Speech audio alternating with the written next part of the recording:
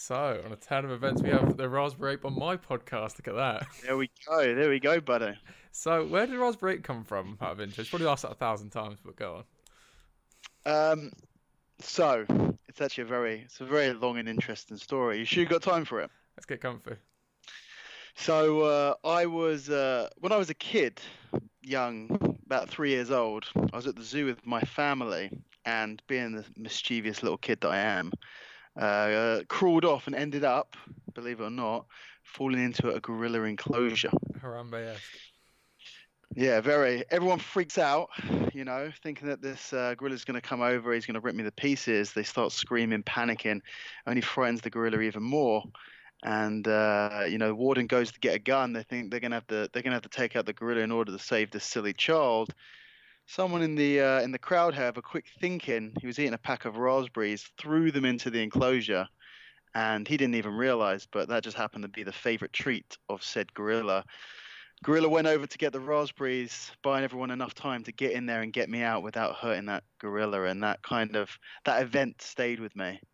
When I was first asked what my nickname would be, I thought back to that Raspberry Ape, and that's what I went with. Wow. I've never heard that story before, and I'm so glad I asked that. I thought you were going to say, I fell in the gorilla enclosure and I had to use my guillotine series, available online on BJ Connect. At young age, it's instinctive. Wow. I know. Born with it. Yeah.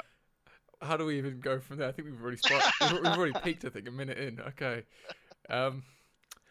Okay, let's go on the current hot topic of quarantine and the current climate. How are you getting on? How's things? I'm not too bad, mate. Yeah, I'm not too bad. Yeah, I miss choking people, that's for sure. But otherwise, I'm doing okay. What about training? Yeah. I miss training as well. Yeah, I miss training as well.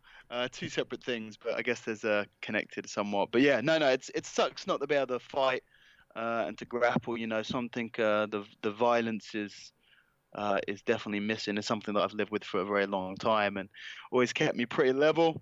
I think it's made easier by the fact that everyone's in the same boat. I think if an individual was out and everyone else was getting on with their life and getting better and improving, then it would be a lot harder. But when you know that pretty much everyone's in the same boat, there's a lot of people who have been a little bit sneaky, getting out and meeting up and going training, which isn't something that I've done. That pisses me off a little bit, just for that reason that, I feel like if everyone's in the same boat, it's a lot better. But yeah, apart from not training,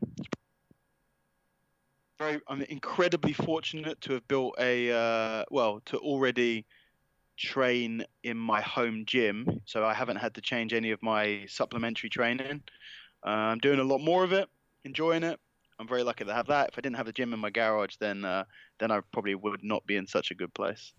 So for anyone who isn't familiar with Dan's setup, go on to joe.com, wherever it is. They did a documentary on your home gym, because it's not just a standard running machine in the corner. It's the according to Joe, it's the best home gym in the country. Oh, that's on the CV.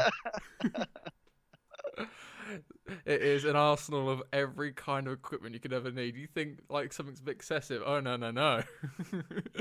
Yeah. I guess it's just normal for me, but a lot of people see it and they're just like, "What? Why don't you have any normal stuff whatsoever?" Got like one bench and one normal bar, and then all the other stuff is stuff that most people haven't even seen before. Well, this is it. It's very unique. So talk me through your strength and conditioning stuff. Obviously, you've spoken about it quite a few sort of times, but more about the origin to how you started and what you started doing, and then how it's kind of developed to what it is now. Yeah, so my introduction to strength and conditioning came when I read a book called Dinosaur Training by a guy called Brooks Kubik, and that's like the Bible to me. I read that book when I was 16 years old. I remember, because I think I brought it to the Europeans in like 2007. So I was 16 at the time, and I just finished reading this book, and it instilled this burning desire to be strong. It's kind of the whole idea with the dinosaur training is the dinosaurs are the old time strongmen. Like they're all extinct now, but we're trying to get them back. And that was pretty much the philosophy. It was all about strength over looking good, and I guess that's the reason I've never really been a member of a commercial gym, and I just, when I go there, and obviously now I've kind of drifted even further away from anything that I could do in a commercial gym. But even early on, when I didn't have a lot of equipment. And one of the things that Brooks says is, these garage gorillas. He said, get all of the stuff that you need in your own gym. So I bought myself a 2.5-inch handled or 2.5-inch diameter thick bar, which is incredibly thick. Like, it was too much basically. But I didn't know at the time. Even these days, I train with a 2-inch bar. I don't even train with a 2.5-inch bar, to be honest with you. It's very, very thick. You can't even get close to connecting your hands around it. Or I can't. Don't have huge hands. And I bought a 2.5-inch bar and like 90 kilos of plates. And I didn't have any space. I'd keep in the garage, but the garage was full. And I would just I'd go onto the front garden and bench press off of flattened cardboard boxes stacked on top of each other, and deadlift. And for a long time, I just trained with a friend of mine from college, and we would just do the same workout 3 times a week, which was like all of the main stuff, but like didn't have a rack, didn't have anything, just had a bar and 90 kilos. That was it. And it was press, like overhead press, floor press, because I didn't have a bench, deadlift, bicep curl, and that was it. Then I put some hooks in the walls and got some handles and started doing some pull-ups. And then I got the game changer and I got some farmer's walk bars. So that's kind of how it all started, really. I think for me, there's something really nice about having a home gym, because having a home gym is like planting a seed, and then watching it grow. And this tiny little seed grows and grows and grows, and maybe it grows eventually into this huge forest. Whereas when you go to a commercial gym, you're walking into a very beautifully cultivated garden of someone else's imagination and creation. For me, so I have a real affinity, a real connection with my gym, because everything, there was everything in there at one point wasn't there, and I was the one who put it in there and decided that it was going to go there, or someone gave me a bit of equipment, or I found a bit of equipment, or I found a fucking rock, or whatever. So yeah, it all started with Brooks Kubik, Dinosaur Training, which is a great book. I've always advised everyone to read that book if they're interested in the style of strength training that I do, because then you'll see where I come from. And then I met a strength conditioning coach, and we got more into powerlifting, and then a bit more into strongman. And then that gym closed down, and then I just kind of got into more the old time strongman, and now it's stone lifting and playing around and exploring different movements and stuff like that. So yeah, you got to keep changing. You can't. I've been lifting for over 10 years now, 12, 13 years. You can't keep on doing the same thing for 13 years because of the law of diminishing returns. There's just no point. So keep it varied and keep exploring and understand why you're doing stuff, and keeps it interesting. Well, that's really interesting, that concept of it being like a project and being something you build and make it your own. Your own interpretation of it, the whole thing. Whereas I've never really seen it as that. You always sort of, I don't know, like the sort of commercial sort of carbon copies, they can't become very soulless. Whereas that's the complete opposite. It's literally your baby, something that started from your ghetto sort of powerlifting to, an actual, the Raspberry Apes, Iron Kingdom. Yeah, 100%. Iron Cage. And it never. It never stops growing. I'm always looking for the next thing to add to it. Really at this stage, the only problem is I've run out of space. And kind of the next stage for me, really the next big leap forward, is to expand it into a public gym, basically. Oh, that's controversial though. It stops being a home gym. It stops being there. That's it. At some point, the bird has to fly the nest, right? Oh. Yeah. Very heavy bird. At some point, very heavy bird. At some point down the line, a big old vulture or something. At some point down the line, it might be difficult for me to give it up and open it to the world, and maybe some of my stuff gets fucked with and lost or taken. But yeah, eventually, the long-term goal is to expand the cave, which is what it's always been called, and combine that with a gym of my own, with jiu-jitsu there as well, and that gives me a huge amount of space to continue to expand and grow it and take it to the next level. Well, that's another interesting point as well. we'll go back onto strength conditioning specifically, but that Yeah. your own project, the sense of the Raspberry Ape influence into Mill Hill, that whole no-gi system, that it's gone from being a class to a whole, your identity almost, and then since finishing there, what is your sort of preference from there then? Would you have your own super jiu-jitsu school of like mat space and then the cave and then everything else? Yeah, yeah, exactly. That's it's kind of a, the goal really was to take a couple of years off of teaching and focus on my competitions. And I didn't compete as much as I'd like to last year, and I haven't competed as much as I like to over the last 3 or 4 years because I've been busy teaching and doing seminars, a lot of seminars as well, and a lot of traveling and stuff like that. So I wanted to take a bit of time off and focus on myself for a little bit, and try and compete for a couple of years, and then look into opening my own gym. But then this virus has happened, and now that's kind of really up in the air. I was meant to be training basically like a professional athlete again, with no commitment to anyone else over these last couple of months since I got back from my last seminar tour, which I haven't been able to do. In fact, instead of it being the most intense training of the last 10 years, it's been the least intense training of the last 10 years because I haven't done anything. But yeah, eventually I would like to open a gym that combines, for me, the strength training and the grappling go hand in hand. That's something that in the past was always the case.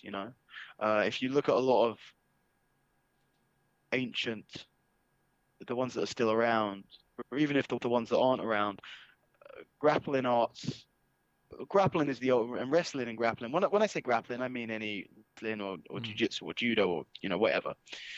Grappling is the oldest sport in the world. There's no doubt about that. I have zero doubt about that. And every culture in the world had some form of their own personalized style of grappling, and they all had strength and conditioning that went along with that. If you look at the Persian wrestlers with their big heavy clubs and their big wooden shields that they would train with, or you see the even a lot more recently, strongmen 100 years ago or so were all wrestlers at the same time. So for me, I think we lost a lot of the connection between physical culture and wrestling or grappling when the Brazilians created Brazilian Jiu-Jitsu, because they marketed Brazilian Jiu-Jitsu as something for someone who doesn't need to be strong. Now the reality is, all of the Gracies did a lot of strength and conditioning. Like, those guys worked out. They were in really good shape. They worked out hard. They just couldn't really promote any strength and conditioning alongside Brazilian Jiu-Jitsu because it contradicted the brand, really. It contradicted the fact that you could be small and weak. Because how do you go, look, but you never find a small, weak wrestler. You never find one. That's not who it's marketed towards. Like, wrestling is a hard sport. I'm not talking about jiu-jitsu now. I'm just talking about wrestling, freestyle, Greco-Roman. They are all physical specimens because they train hard. Not because they're born that way, but because they train very hard from a young age. So with wrestling, it doesn't appeal to the general public because you couldn't have a 40-year-old guy walk off of the street into a wrestling class. He's going to get the shit kicked out of him.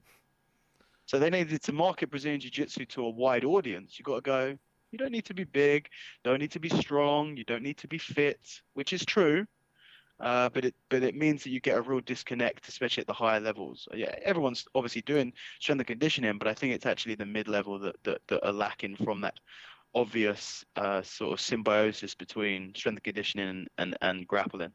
And for me, that's part of my mission is to reconnect those two things.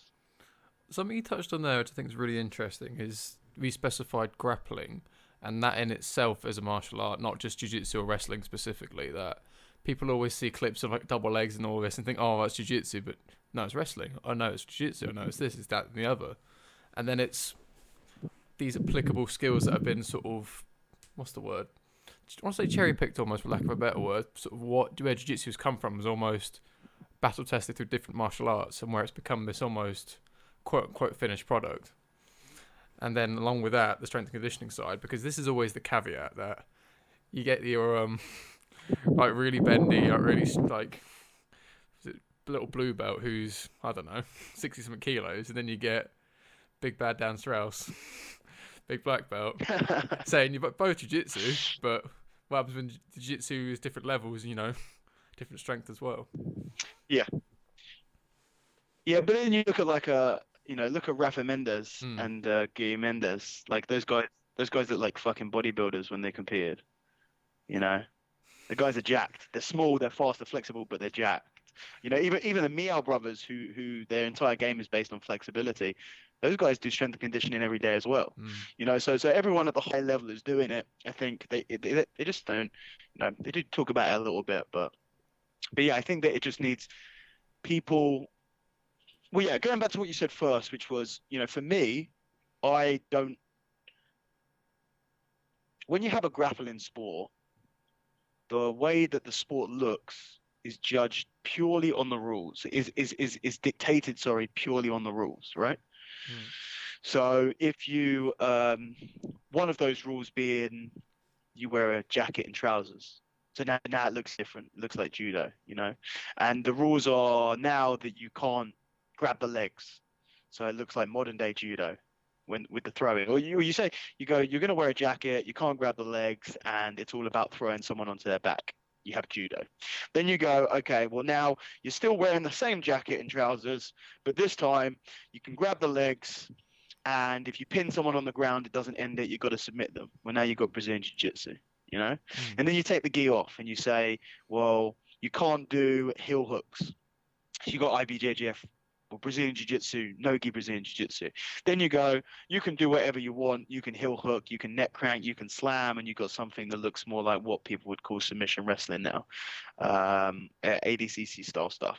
So for me, I just do grappling, right? Because when I grapple, I have the choice to grapple with no rules at all. But obviously no striking, but with all submissions legal, neck cranks and heel hooks and wrist locks and whatever else you want to do, there's no rules. For me, you can't call that Brazilian Jiu-Jitsu. You can't call that submission wrestling. For me, that's just grappling. It's using everything. It's just every way that your body can work against another person's body without hitting them.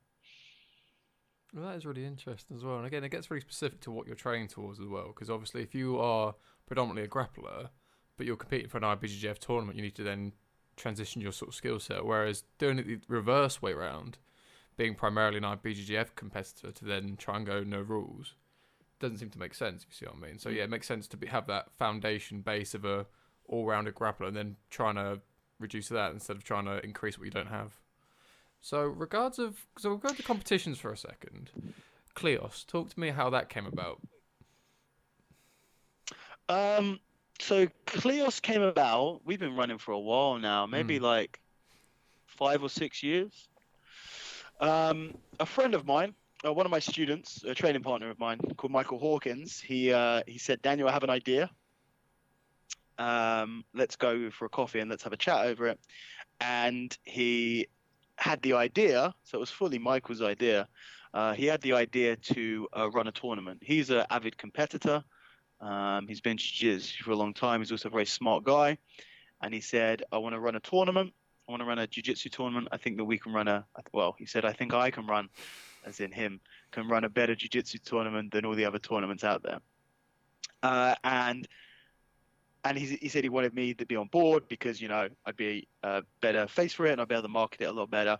Me and Michael work incredibly well together because we are complete opposites. Michael is very smart. He's very sensible. He's very numbers-based. He's very logical. He's very by the book. He's the admin, right? The guy's the perfect admin. I wouldn't, he's the absolute best at doing that.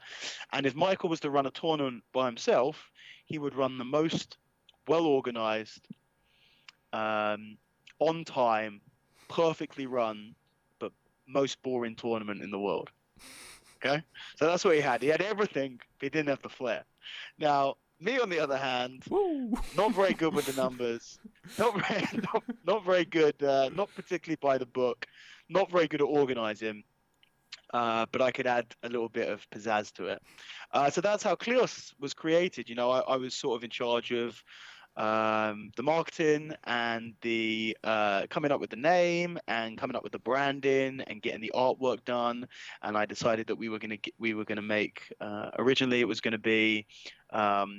I wanted to give out something, the belts had been done. We didn't like the idea of giving out cash. Cash is boring, People love cash, but it's boring. It doesn't set you apart. Everyone's done it, and I like to try and be original. So we didn't want to do cash. Naga's done swords and belts, and so we didn't want to do swords. So I started thinking about doing.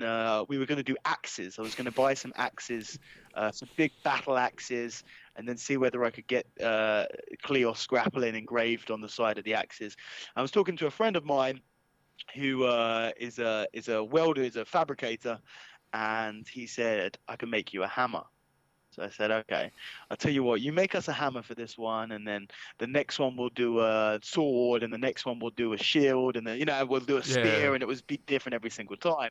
And he made these hammers, and they were so good and went down so well that we thought we had to do the hammers again. So that's how the hammers came. And then, obviously we've done hammers for all of them. But the hammers change because the theme changes. So after the first couple, we had Kleos 1, we had Kleos 2, and then I think Kleos 3. You know how the UFC went the opposite way around, but the early UFCs, they were all named. Yeah. They're crazy names, UFC. The Brawl at the Royal Albert Hall is one that I remember. You had Bedlam or Crossfire or Apocalypse and stuff like that. They all had crazy names, and then they just got to like number 150, and they were like, okay, we can't keep thinking of names. We're just going to name them. We went the opposite way around. We thought we got 1, we got 2. Okay, well you can't just keep on going 2, 3, 4, 5 indefinitely. So we thought, give it a cool name. So the first one we named was Suns Out, Guns Out, okay, because we just did an event in the summer, and the t-shirts that we made were sleeveless, so that was that one. And then we thought, okay, let's not just give it a cool name, let's actually build a theme around, build the tournament around the theme.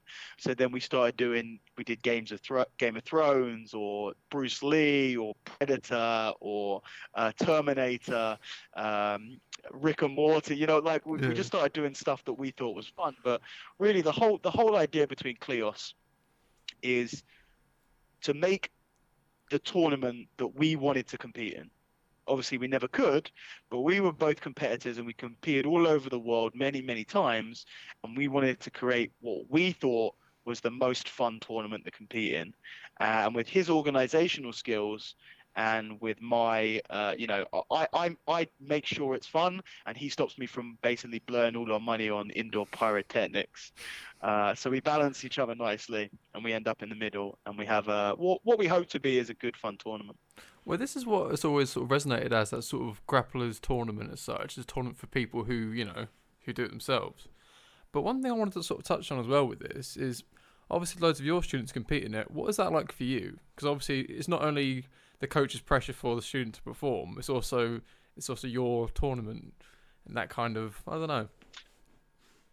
Yeah, so one of the things about Kleos is, I think a lot. Look, you have major tournaments, you have big tournaments, you have stuff like, your Europeans, your Worlds and stuff like that, and then you have your big UK tournaments like the English and the British and things like that. If you're not a major tournament, don't take yourself so seriously. And I think this is the problem that we see from so many tournaments, which is people are running I'm not going to start naming names because I'll offend people, but people will run a small local tournament. What's that? Joe Blog Jiu-Jitsu. Yeah. So people will run like a local tournament, and they'll run it like an IBJJF tournament. IBJJF tournaments aren't fun. IBJJF tournaments are prestigious. There is a difference there. You go to an IBJJF tournament to get a medal and to get a position and to get a title that matters. If you're going to the local tournament, your title doesn't matter. Have fun. So that's what we wanted to build the tournament around, was having fun. And that's kind of, that was the whole point of it. For that reason, we do stuff, it's very laid back. It's very relaxed. The atmosphere there is designed to be relaxed. We play music and it's all pretty chill. We have a repicharge, because what repicharge does, again, for competitors, it gives them a minimum of 2 matches and sometimes a maximum of crazy number of 8, 9, 10 matches, even without the absolute division. You can have a crazy number of matches at a Kleos tournament in the big divisions. Repicharge it gives people the opportunity to compete more. So what ended up happening because of that is it became a really good tournament for beginners, because it wasn't super expensive. It wasn't. It was really laid back. It was relaxed. It was fun, and you had at least 2 matches. So for that reason, it became very, very popular for beginners. Now, when we run the gi events, we never really had a huge number of people from Mill Hill competing. But I had nothing to do, or I had nothing to do at the time with any of the gi stuff that was being done at Mill Hill. I was just a no-gi coach. So when it came to the no-gi tournaments and I had a load of beginners that I'd pushed to compete, then it was a little bit more of an issue. I was lucky on a few occasions when we had a lot of people from Mill Hill competing, that I was able to work out with Mike to basically get, because usually I referee, to get someone else to referee, which allowed me to coach my guys pretty much the entire day, especially the white belt day, and not kind of have the difficult position of running back. What you don't want is, you don't want to see, and you see it all the time, and it's really bad, which is you've got a referee who's refereeing all of the matches in a division, and then his buddy or his student walks onto the mat, and he jumps off, walks straight over to the side of the mat, coaches his buddy to win, or a student to win, and then walks back in and continues to ref the rest of the division. You don't really want to see that. It does happen, but you don't want to make that something that happens super regularly. So for that reason, where possible, I either ref my guys and don't coach at all, or I'll try and step away from reffing. Now, when I ref my guys, that is pretty much the worst position that they could be in, because I am especially harsh when refereeing people that I train with, because I know that people are going to be watching and thinking the referee is a teammate or a coach of this guy competing. He's going to go light on him. So what happens sometimes accidentally is I end up being way harsher on my own students whilst they're competing when I'm a referee than on someone that I don't know. I guess so yeah, so, usually you want your coach to ref you, but in this case you don't want your coach to ref you. Well, this is it, because you're being scrutinised. You've got to keep that sort of non-biased position as well, because Exactly. otherwise you won't be allowed to ref anyway. But on the sort of subject of different style of events and Kleos being fun, is there any opportunity for, say, a quintet style and Kleos, like a gym versus gym kind of thing, or like different formats, and just trying out different kind of styles? Yeah. So absolutely, this is something. This is something that I've wanted to do for many years. Is to and we were planning a few tournaments this year. Obviously, it's probably not going to happen at all this year, or if it will be very late this year. But I spoke to Mike, and I actually would like to, and I've spoken about this on my podcast a few times.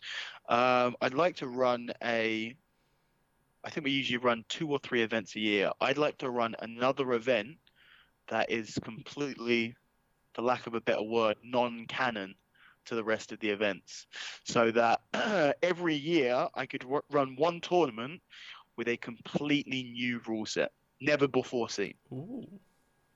Every single one completely different, never even heard of it. Because I think, look, is quintet the most exciting way of doing grappling? Absolutely. I genuinely believe that quintet format is the most exciting way that you can do a show.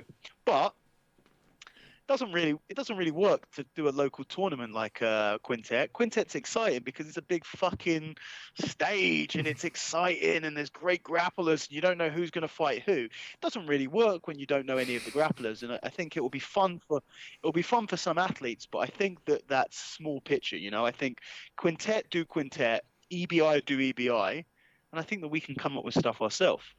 So there's lots of different ideas that I had to run rule sets in grappling, in Kleos, sorry, Kleos concept tournaments, and make up completely ridiculous but really entertaining and really fun rule sets for grappling tournaments.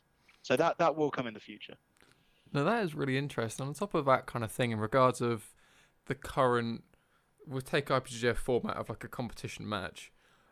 Do you like the fact it's a 1 round, 1 5-minute or 6 or whatever minute stint, or would you prefer it to be broken up into separate increments like an MMA? Look, for someone who doesn't have very good cardio like myself, I would much prefer if it was split into rounds. I think the problem that you have is that every single rule set out there, you will eventually, and some will take longer than others, you will eventually find a way to game that rule set, right? Mm. It doesn't matter what the rule set is. If you watch them, and so what you see a lot of the time is a new rule set comes out, and it's super exciting. Everyone thinks this is the way forward, and then eventually everyone realizes how to play the game, and then suddenly it's not so interesting. And the perfect example of that is, of course, EBI, because EBI, the first couple of tournaments when people didn't really thinking about it too much, they were just going for it. It was super entertaining. And then people started to think about, strategize.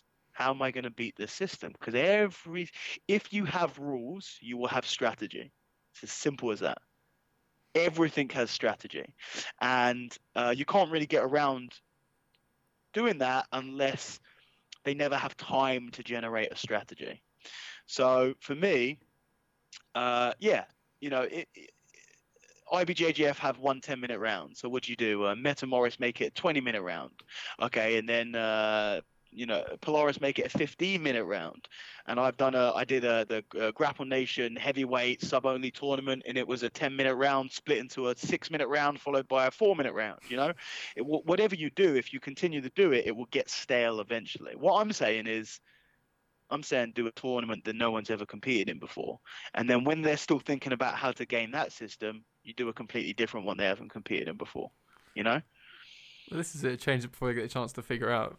I mean, that in itself is really interesting. In regards of, Metamoris is a throwback anyway. I'm trying to remember when Jeff Glover came out from commentating to jump in mid-match. But anyway, that was... that was Metamoris. Yeah, it's mental. Yeah. Well, quick one for you regards of like your competitions and stuff and your matches. Do you ever get starstruck? Like when you're having these big high profile like big Polaris matches, think, wow, this is a UFC legend. I'm about to get like strangled this man. So on and so forth. Yes and no. I think the only time that really happened was against Sakuraba. But I think, I always talk about this match, but I was very lucky in how that match happened, and that match happened, and it allowed me to be starstruck, without going over something that I've gone over many times. Essentially, I was fortunate enough to compete against Sakuraba, who is my hero and always has been since I've been doing martial arts. Or before I was doing martial arts, when I was just watching martial arts. I was very lucky because the format, and it just so happened that I'd already submitted 2 people, which meant that I had no pressure to submit Sakuraba, right? So I didn't go into that match with a competitive spirit, if that makes sense. Mm. So for that reason, I could fully enjoy it. Whereas, for example, when I competed against Jake Shields, I went in with a very competitive spirit, and for that reason, you don't really get too starstruck. I think sometimes it's not. What you can get sometimes is you can be, you can give someone too much respect. It's something that can happen, which is you believe in their ability so much that it affects the way that you play your game, and that if you played your game how you would usually play your game as if you didn't know them, then it would be different. But because it's not necessarily being starstruck, but because you know them so well, because they're a famous fighter, you give them too much respect and you end up throwing your own game off. So the only time that I've really got starstruck is with Sakuraba, but I think mainly because I think I would have got starstruck regardless because of who he is. But I got more starstruck because I was able to be a lot more present in that match in a less competitive way than in most of my matches, or than really in any other match I've ever had. Do you still have his mask? Didn't he give you his mask afterwards? Yeah, do you want to see it? Obviously. Yeah, give me 2 seconds. This podcast has been videoed, right? Well, I'm having the video call now. It's be audio only, but I'm going to enjoy it regardless. Okay, yeah, cool. So Dan's going to go get his Sakuraba mask, and whilst we're eagerly awaiting, this episode is sponsored by Mauler MMA. Use code FCMMA20 for 20% off on all Mauler products on maulermma.com.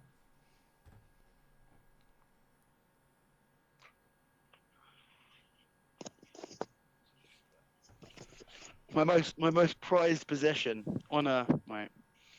Get it out. So yeah, oh fuck it, I'm gonna put it on now. Oh wow. You've got to finish off the podcast with it on, I think.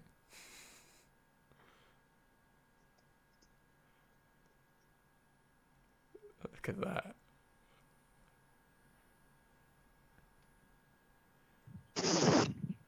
Need to trim my beard if I want this to fit on properly.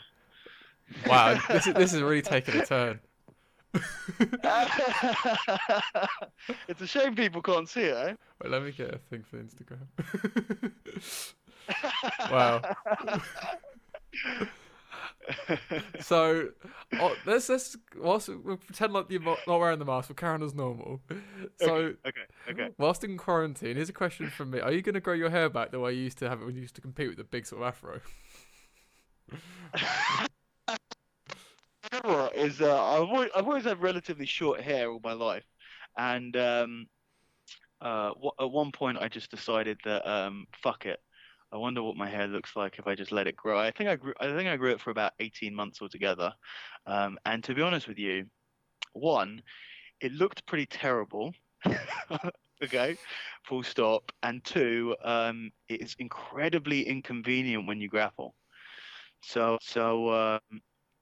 yeah, I remember it just, yeah, if it had looked incredible, I might have let that slide, but it didn't look particularly good. And it was also super inconvenient. So it's unlikely that I will grow it back. But who knows? I have cut my own hair since I've been in quarantine, and it came out okay. But yeah, who knows? Who knows? I did think about it. And another one as well. Whilst on topic of podcasts, like Fisticuff podcast available on iTunes and Spotify. Your podcast, how did that come about? So to be honest, I never really listened to any podcasts. I'd heard about podcasts for many years and obviously knew about Joe Rogan's podcast. He's sort of one of the most famous podcasts out there, still is. But I didn't listen to them much, and it was a combination. There was around about 2015, 16, but about 2015, I did two things that took up a lot of time, which was walking the dog, because I got a new dog, and driving around many hours driving through seminars. And I used to listen to music when I was walking the dog and when I was driving, and it just got really repetitive, really boring. So I thought, fuck it, I'm going to try listen to some podcasts. So I started listening to Joe Rogan's podcast, and I kind of got into listening to podcasts full stop. And I thought, I think as many people do, if you want to hear people talking, you want to hear people talk about stuff that you're interested in. And of course, I'm interested in jiu-jitsu, and more specifically interested, in jiu-jitsu in the UK. So I looked for some UK Brazilian jiu-jitsu podcasts, and I didn't really find many ones that I thought were really, really good. So I thought, fuck it, I'm going to do one myself. And bought the microphones and sat down with my buddy, and that was the beginning of it. And yeah, that's been running for the last 4 years or so. The whole time Dan was telling that, he was still wearing the Sakuraba mask. So that's pretty hot. I was going to say, that's quite uncomfortable. That's fine.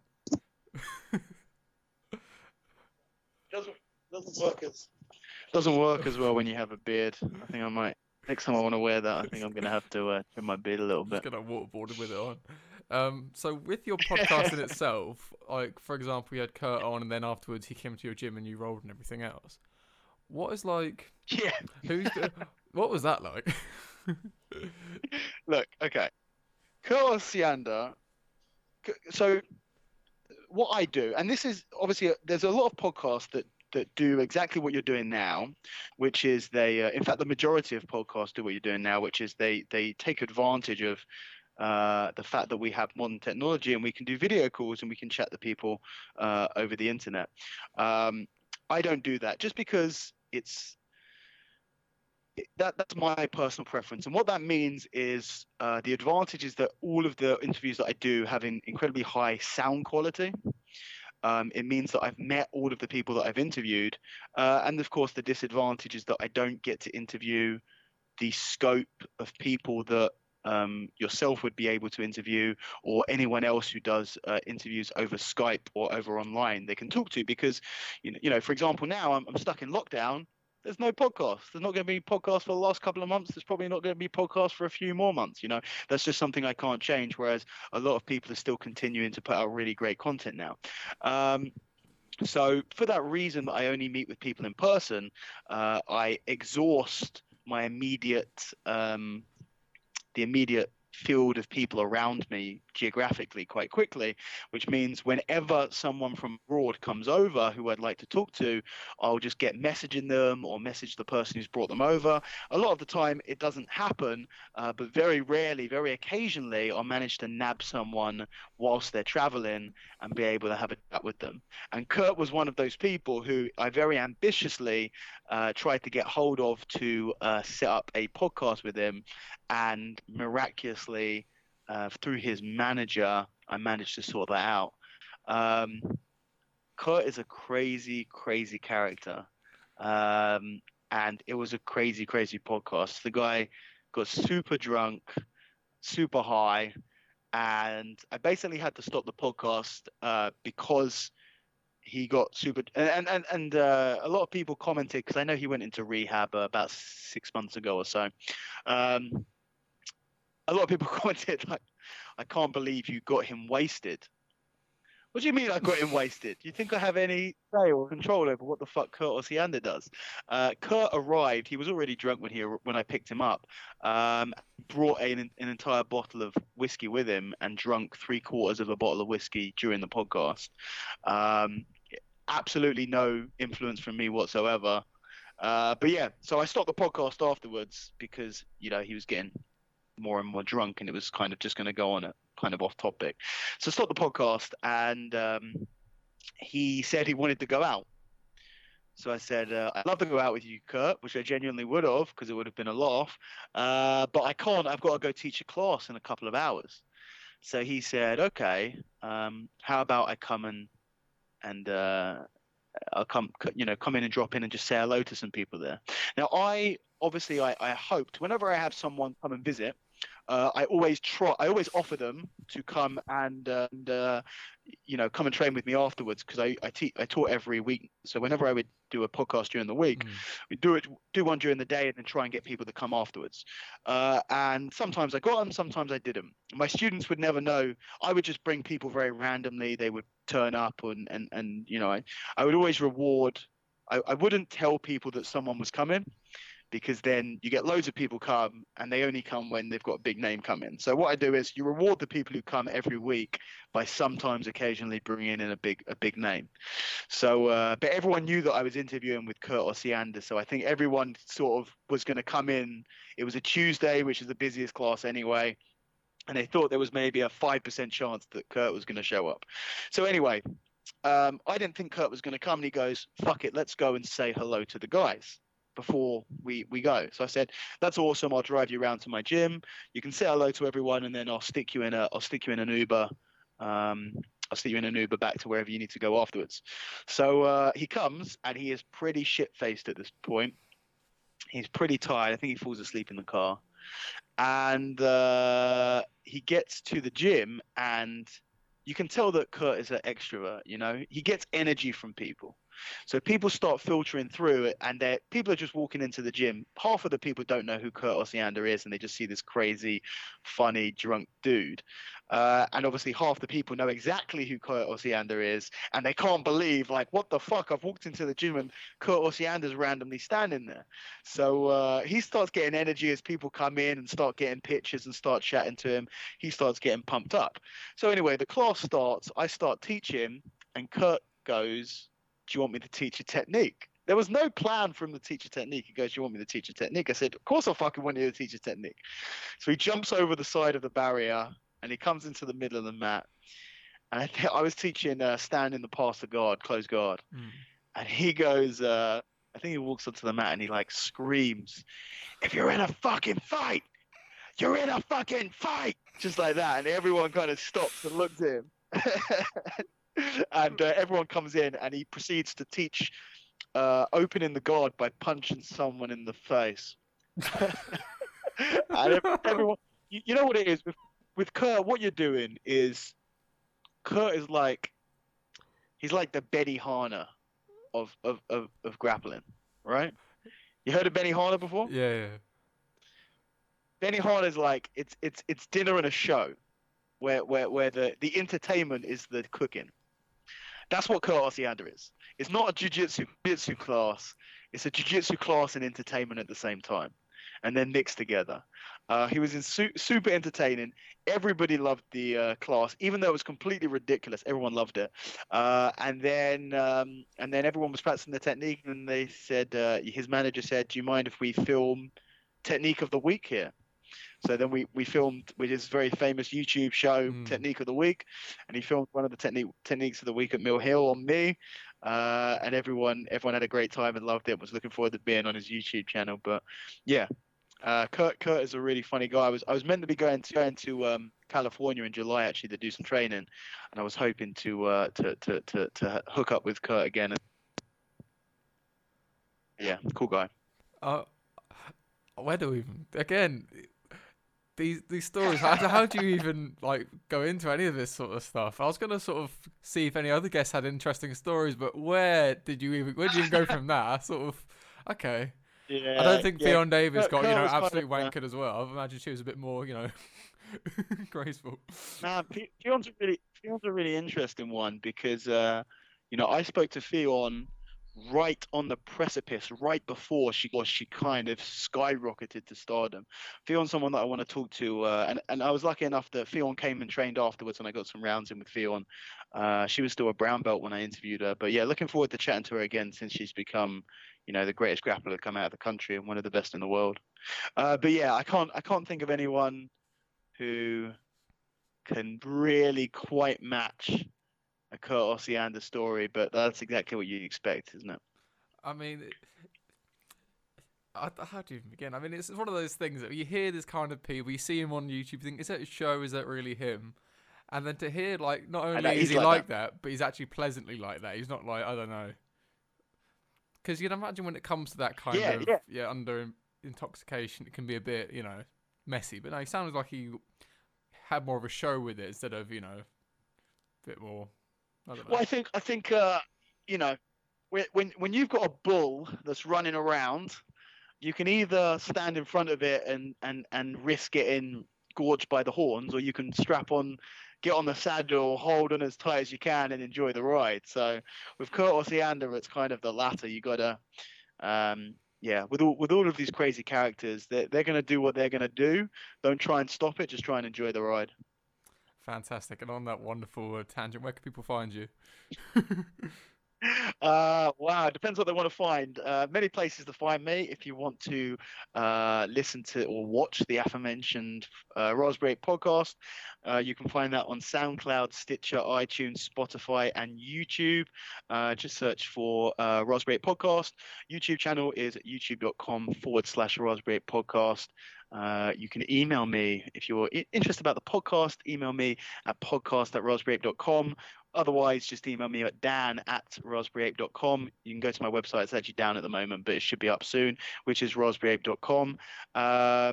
Instagram and Twitter, mainly use Instagram, is raspberry_ape. And yeah, that's about it. Thank you for listening, guys.